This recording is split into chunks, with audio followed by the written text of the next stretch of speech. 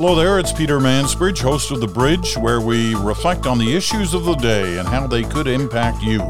Politics, public health, technology, they are just some of the topics you'll hear about. Cut through the clutter and tune into The Bridge, a Sirius XM podcast available everywhere. You're listening to a Frequency Podcast Network production in association with City News. This fall, while the rest of the world still struggles with COVID, the people of Uganda have been facing something far worse. An outbreak of the Ebola virus in Uganda is continuing to spread, with 109 confirmed cases and 30 deaths. According to authorities, 6 children in the same family have come down with Ebola in the country's capital, Kampala. Ebola may not be as contagious as COVID, but it's much more deadly, and it certainly is transmissible, and it has made the jump across the ocean before. Today, we are providing the information that an individual traveling from Liberia has been diagnosed with Ebola in the United States. That clip was from 2014, and it wasn't the only case of Ebola in North America. Fortunately, at least for Canadians and Americans, the virus did not escape quarantine.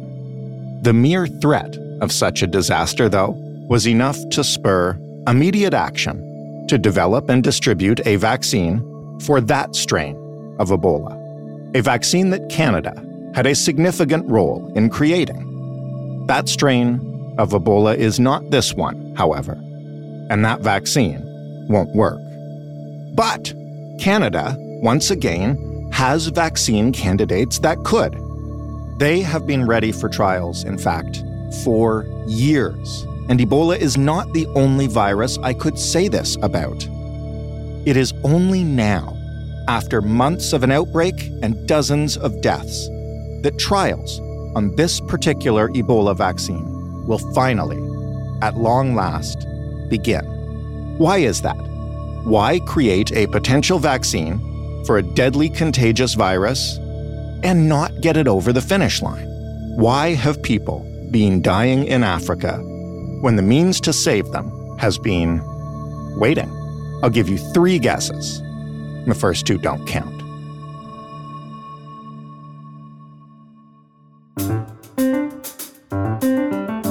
I'm Jordan Heath Rawlings. This is The Big Story. Jason Nickerson is the humanitarian representative to Canada for Doctors Without Borders, Médecins Sans Frontières. Hello, Jason. Hi, thanks for having me. You're very welcome. Thanks for joining us.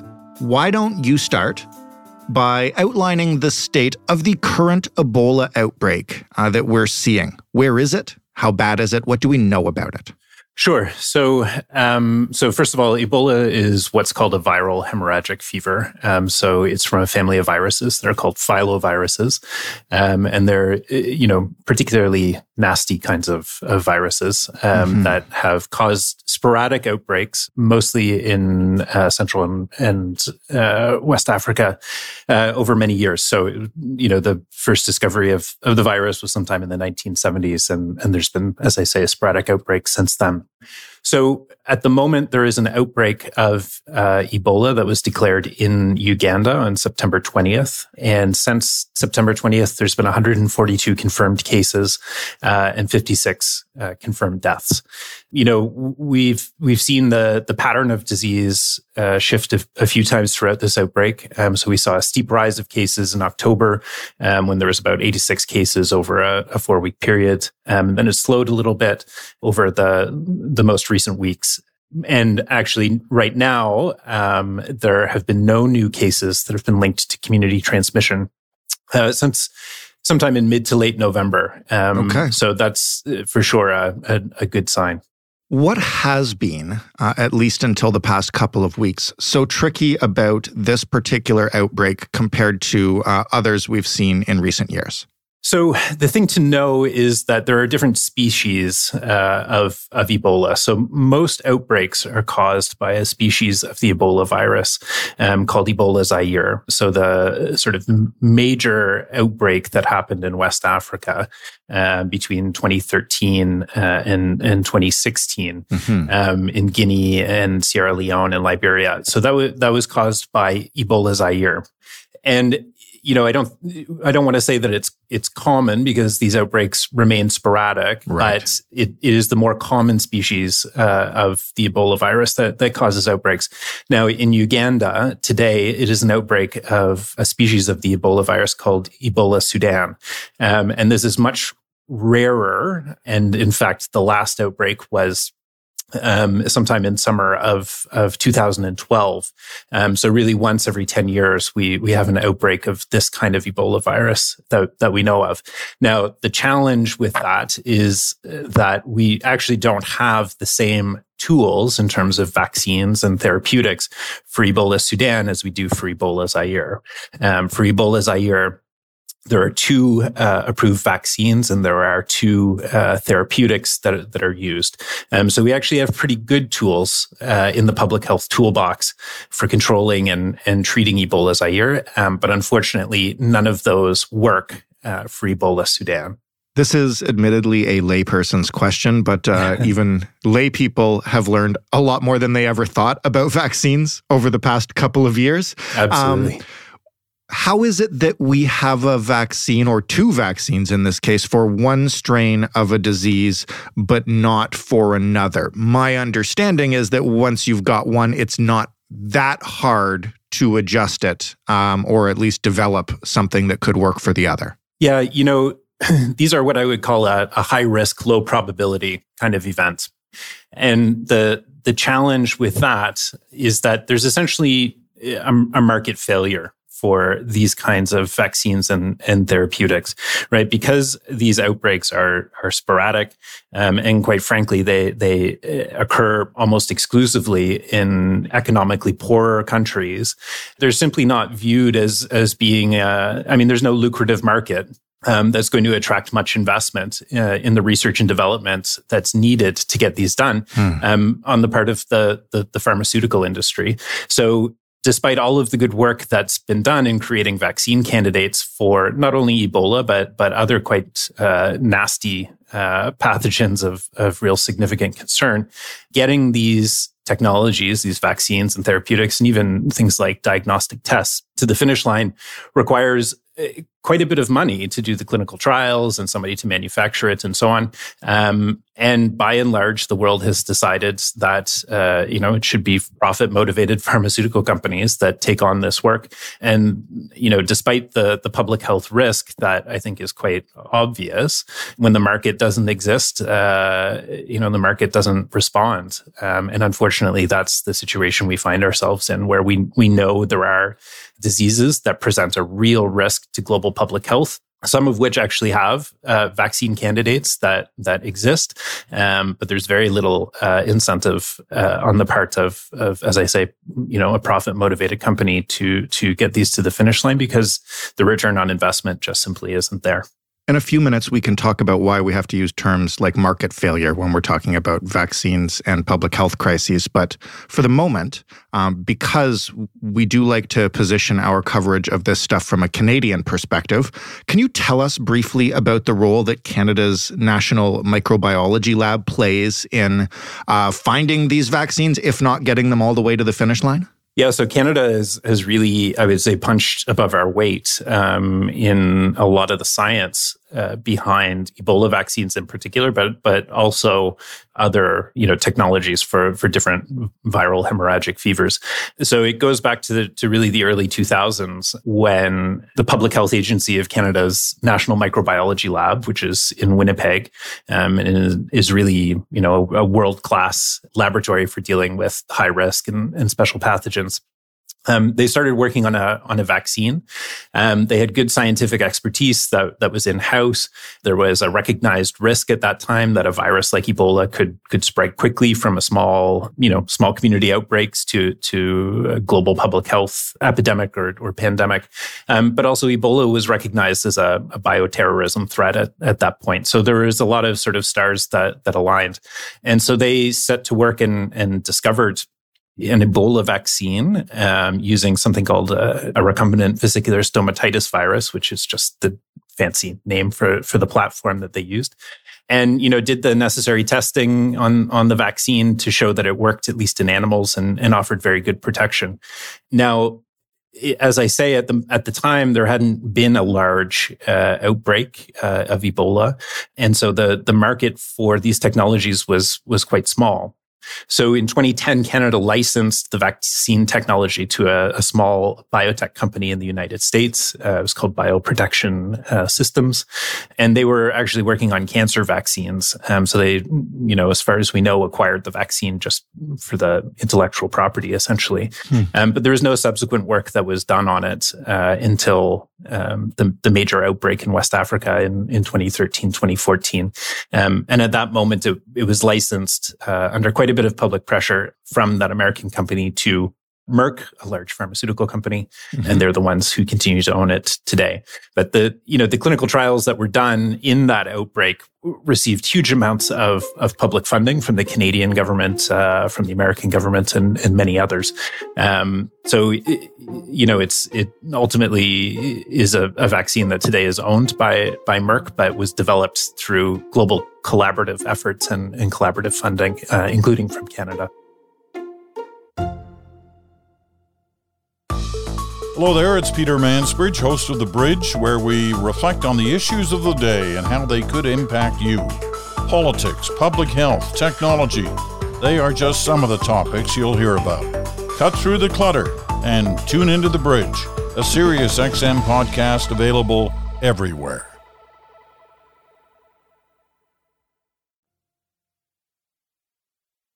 I understand from your writing and from Doctors Without Borders that we've also, at this microbiology lab, developed a potential, at least, vaccine candidate for Ebola Sudan, which is what we need to be worried about right now. Yeah, that's right. So there are actually a number of vaccine candidates for really concerning viruses that were developed in the early 2000s for Ebola Sudan, Ebola Zaire, Marburg, and Lassa fever.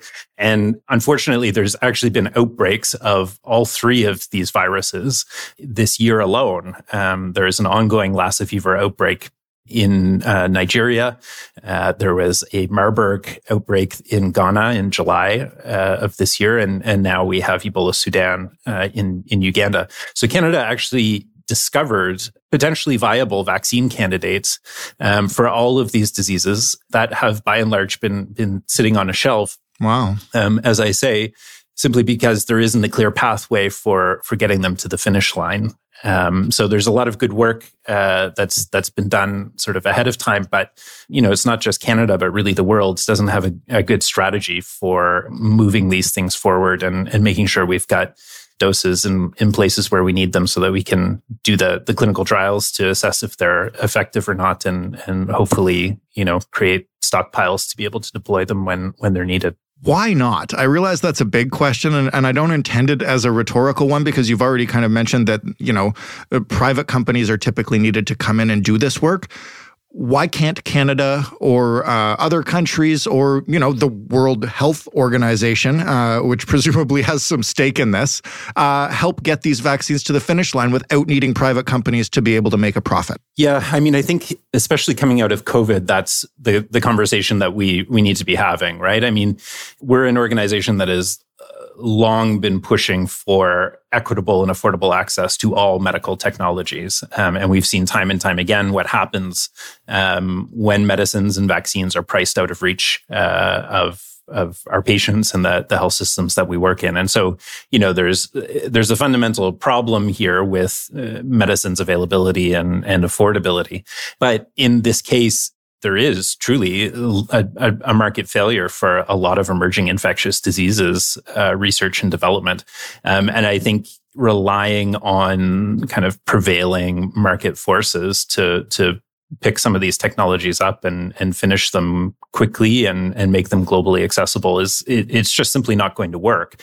So coming out of COVID, there is, and I shouldn't say coming out of COVID, but, after living through COVID for the last 2.5 or 3 years, I think that there is starting to be a recognition that we need to find some way of developing enough doses and pre-positioning doses of viable vaccine candidates for some of these high-risk, low-probability diseases, and making sure that, we've got things like clinical trial protocols that are already developed so that we can, we know how we're going to do the science to assess if these vaccines work or not, but also just manufacturing some of these doses ahead of time. Now, that's going to require somebody to pay for this stuff. Right. If it's not going to be pharmaceutical companies. It's going to have to be governments and other entities. I mean, there are certainly some charities that have an interest in this as well. But I think by and large, it's likely going to be governments that are going to have to put money up front to establish some of these vaccine candidate stockpiles and consider where we're going to keep them, how we're going to maintain them, and what we're going to do with them so that we can roll them out quickly and ethically during disease outbreaks in the hope of, generating enough evidence that we can, as I say, get them to the finish line when we need them. Because simply waiting for outbreaks to happen and then scrambling to try and find vaccine doses or starting afresh puts us well behind the 8 ball. So where are we on that right now? And that's my last question, I guess. It's too much probably to ask for Canada to do this on its own. But given that we've played such a key role in developing some of these vaccines, what are you hearing from our government? What have other governments or health organizations around the world said about this? And are they coming to your consensus? And is anything moving on that front? Yeah, I think there's a few things that are happening. So first of all, there's a recognition that unfortunately, we are very likely to see more emerging infectious disease outbreaks happening over the coming decades. So there was a modeling paper that came out sometime in the spring or the summer that assessed that over the next 50 years, there could be somewhere in the vicinity of 15,000 cross-species transmission events, meaning, a virus moves from one species to another simply because of climate change, right? I mean, there's just going to be more interaction between humans and wildlife and so on over the coming years. And I think governments and medical organizations are well aware of the fact that, we're seeing shifting patterns of disease. We're seeing, diseases emerge in places where they just traditionally haven't, as a result of climate change and global mobility. So I think the risk to an extent is recognized. Now, what to do about this, I think, remains one of the fundamental questions because it does require global collaboration. Good thing we're great at that. Yeah. Yeah, I mean, I don't think we need every country in the world working on their own Ebola vaccine. We need a few good candidates, but we need to also invest in vaccine manufacturing to make sure that we have doses on hand. Yeah. And we're not talking about huge numbers of doses either. In the global stockpile of the Ebola Zaire vaccine, it's 500,000 doses, which is a lot, but these things are never going to be blockbusters. So I think there's probably a role for investing in local production, which of course is a major topic of conversation coming out of COVID, including here in Canada, where we have a public vaccine manufacturing facility that is yet to produce a single dose of anything. But really what we need from governments is to come up with a plan. Right? We need to continue to invest in research and development of medical technologies like vaccines and therapeutics for things that have really significant public health impacts, both in Canada and abroad.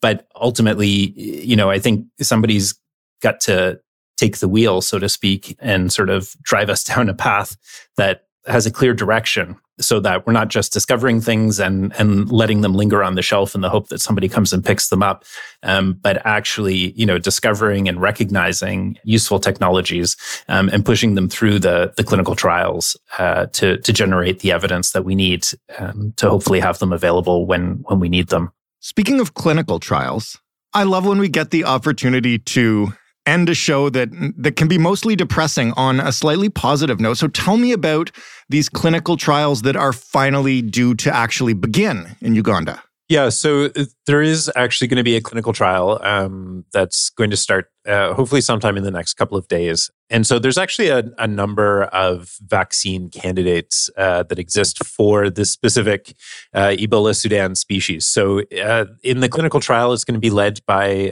Ugandan researchers.